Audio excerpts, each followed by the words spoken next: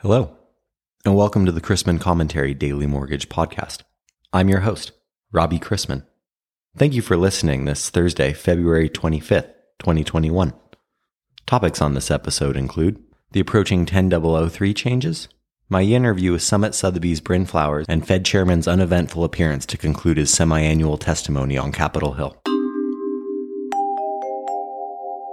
As hope for a recovery helps push rates higher, Carol K. writes, I hate it when people ask me what I do for fun, because there's no classy way to say, binge drink. The approaching 10034 mandatory changes may cause some people to turn to drink. Is it going to March Madness at your shop? With the new Uniform Residential Loan Application. The text version of the commentary has plenty of Uniform Residential Loan Application and processing notes in it. Plenty of lenders further along the technology curve than others seem to be hiring lots of developers to accommodate changes, like incorporating a new application. But AEs and MLOs need to be aware of and use digital tools that they already have. DU and LP, for example, are great tools in nearly every lender. Heck, I hear a lot about senior management reminding staff about the benefits of correctly filling out forms. It is important, but overlooked. I've started telling everyone about the benefits of eating dried grapes. It's all about raising awareness.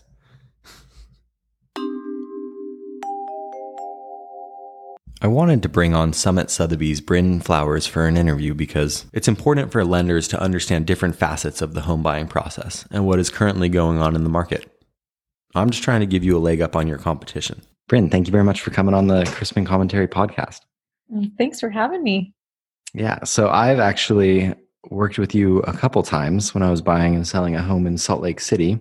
And in addition to you having possibly the most soothing podcast voice of anybody I've ever heard, you're very knowledgeable. And so I wanted to bring you on and give some perspective on what you're seeing in the market, because I've heard that Salt Lake is having crazy price wars, and I think it would really benefit our listeners to get a perspective from you. Yeah, I love it. Thank you.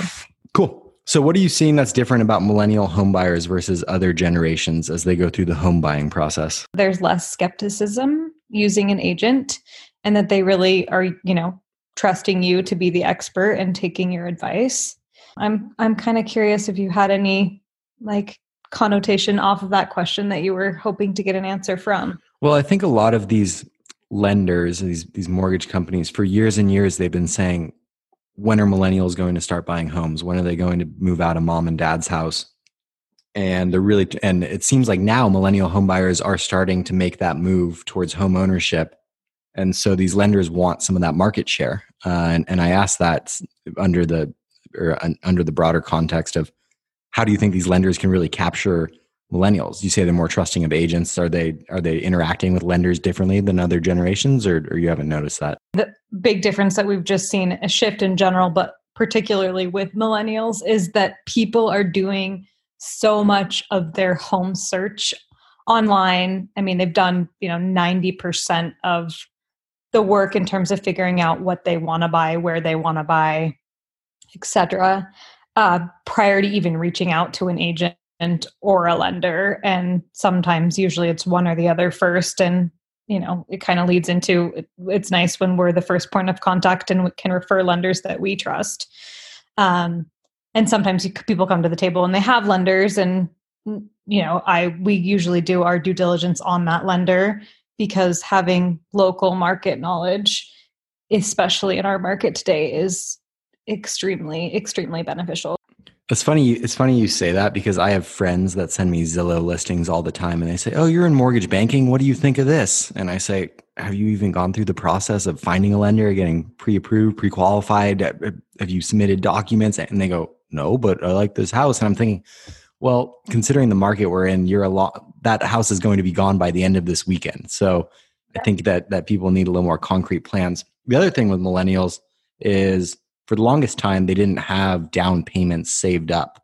And that was the big inhibitor towards homeownership. How have you seen your borrowers get creative with no more than 20% down, or maybe even less than that? Some people don't know that in our market, we always, if you have the option to put, at least 3% down, we suggest going conventional versus FHA. It's just one less contingency you have, during the process. So depending on how much someone's putting down, someone, obviously it's price dependent too, but we've been seeing more appraisal discrepancies than we've ever seen before. And I think when a seller is reviewing, 10 to 20 offers, people that are waiving appraisal contingencies or willing to make up a significant amount of appraisal contingencies are having more success getting under contract. So I think a creative way, especially to work with a lender, and I feel like we're having as agents, and I say my team is having more of this conversation with our buyers than maybe we see the lenders having. And it's always an option to buyers, but I feel like we're having it first. And then the lender's like, oh yeah, that you could do that. But I mean, a thing that we've suggested for people that are putting, say 10% down or wanting to put 10% down, but they also want to make up a potential appraisal discrepancy, is looking at what their options are. What if I put 5% down and offer to make up a potential appraisal discrepancy for the difference of that? And that may be hard for some lenders to waive that. But in general, just kind of a sister question, how are people being competitive in this market? It's as hot of a market as I've ever seen. We have seen, we have like this little marketing piece that we send to any new borrower that we talk, any new buyer and borrower that we talk to. That's basically like 101 ways to strengthen your offer, because you are going to need those tools. But a new thing that we've been seeing that's almost becoming standardized in the Salt Lake market is people letting earnest money go hard. And a lot of people are doing that upon acceptance. So they're offering, I'll give you $5,000. And if you, of my earnest money, that goes hard upon acceptance. So people are doing it upon acceptance, and then they're releasing a further amount after their due diligence period, and then obviously after their financing and appraisal. But yeah, they're like, pick me. That's probably the biggest change we've seen. And then appraisal discrepancy, people making up a certain amount, a certain number in appraisal discrepancy, and other people are making up, it's infinite. I will make up any potential appraisal discrepancy. And we mentioned appraisals a bunch here. I think I've heard from a lot of different people going through the process that they're frustrated with closing times from lenders, whether it's an appraisal delay or an inspection delay or whatever it might be, just because lenders are dealing with so much volume. How can lenders step up on behalf of these borrowers, or how have you seen lenders step up to really help out their clients? A few months ago, it was a lot more difficult. And I've been seeing a lot of lenders, as much as they are just as busy, but they don't seem to be, they've kind of gotten a grasp of like how many people are refinancing and, how many people are purchasing, where I feel like post, kind of at the height of COVID, there were so many refinances happening and they were so swamped. And I feel like they've been able to level that out a little bit. And we're seeing that if you're a borrower, if you're financing, you're getting financing on the seller side of things, you're seeing similar timeframes from just about any lender, I think, in our market. Obviously depends on, if you're working with a larger bank and those are longer, and versus, a smaller company and someone more local. But I have seen that be less of an issue just in the last few months in terms of lead times. But I think lenders are also being realistic with their times of how quickly they can process things. And I think it's become more uniform with a lot of lenders. So timeframes are, they're similar for a lot of borrowers. Yeah. And I think setting those expectations of timeframes at the start, not asking for the same documents twice, can really go a long way in making a lender look like a superstar for a home buyer. For sure. That's probably my number one complaint about the lending process, is just the mention of asking for the same document multiple times. That comes up a lot with just a frustration from borrowers. So you hear that, lenders? That's how you can get ahead. Stay on top of the document list there. Being available weekends and evenings, that sucks, but that's true. Like when we need you to write a pre-approval letter, edit one, or whatever, you're available, or to answer questions. That's like key.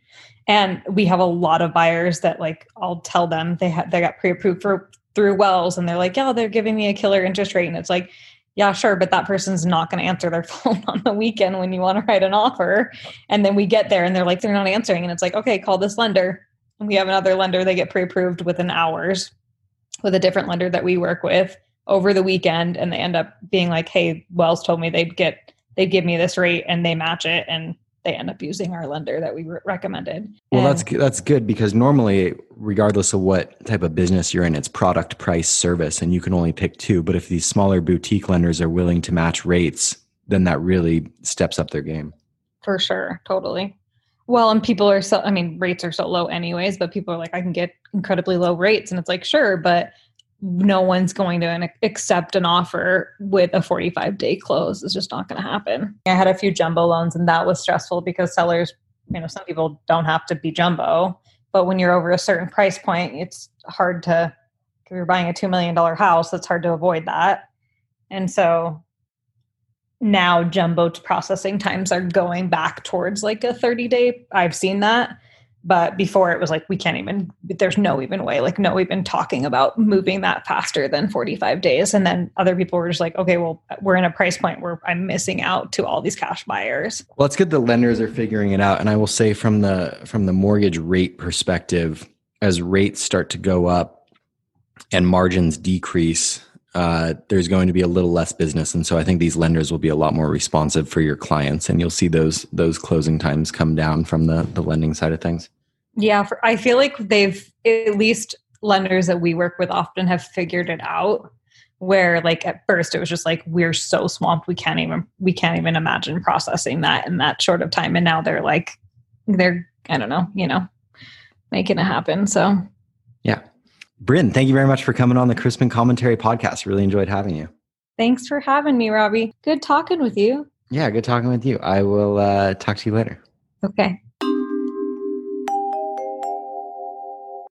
The bond market, trading in part off actual data and part off of hope, has been selling off some more recently. Yesterday's likely culprit was the headline that the FDA had endorsed Johnson & Johnson's single-shot vaccine. Some of the sell-off could have been due to new home sales in January, increasing 4.3% month over month and 19.3% year over year, both above expectations, to a seasonally adjusted rate of 923,000. Demand for signed contracts remains robust despite higher prices. The sell-off certainly wasn't due to the greatest weekly decline in mortgage applications in nearly a year.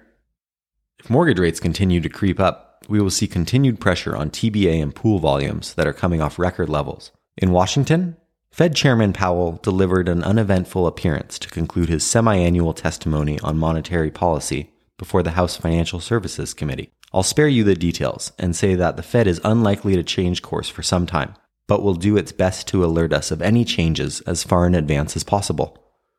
That's something markets are going to like. Yesterday's $61 billion 5-year note auction was met with weak demand. By the end of the day, Treasury yields had pulled back a couple basis points across the curve, and the MBS basis closed the volatile session mix. Today's economic calendar is out of the gate with a bang. January durable goods orders registered up 3.4%, much stronger than forecast. The second look at Q4 GDP came in at plus 4.1%, and weekly jobless claims posted 730,000 for the week, down 111,000 from the previous week, but are impacted by the storms. Continuing claims came in at 4.2 million.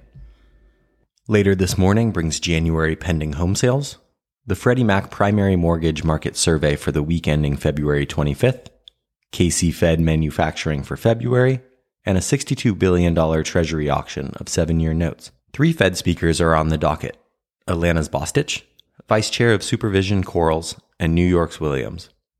Today's schedule sees the New York Fed desk conducting 3 operations, one in each class for up to $6.6 billion, in what we're reminded is artificial demand. We begin the day with agency MBS prices worse down a half to 5/8, and the 10-year yielding 1.45 after closing yesterday at 1.39% on continued hope for pandemic recovery. Makes me wish I was selling hope. Let's wrap up with a joke and some housekeeping. During the beginning of the pandemic, I worked at a cheap pizza shop to get by. I needed the dough.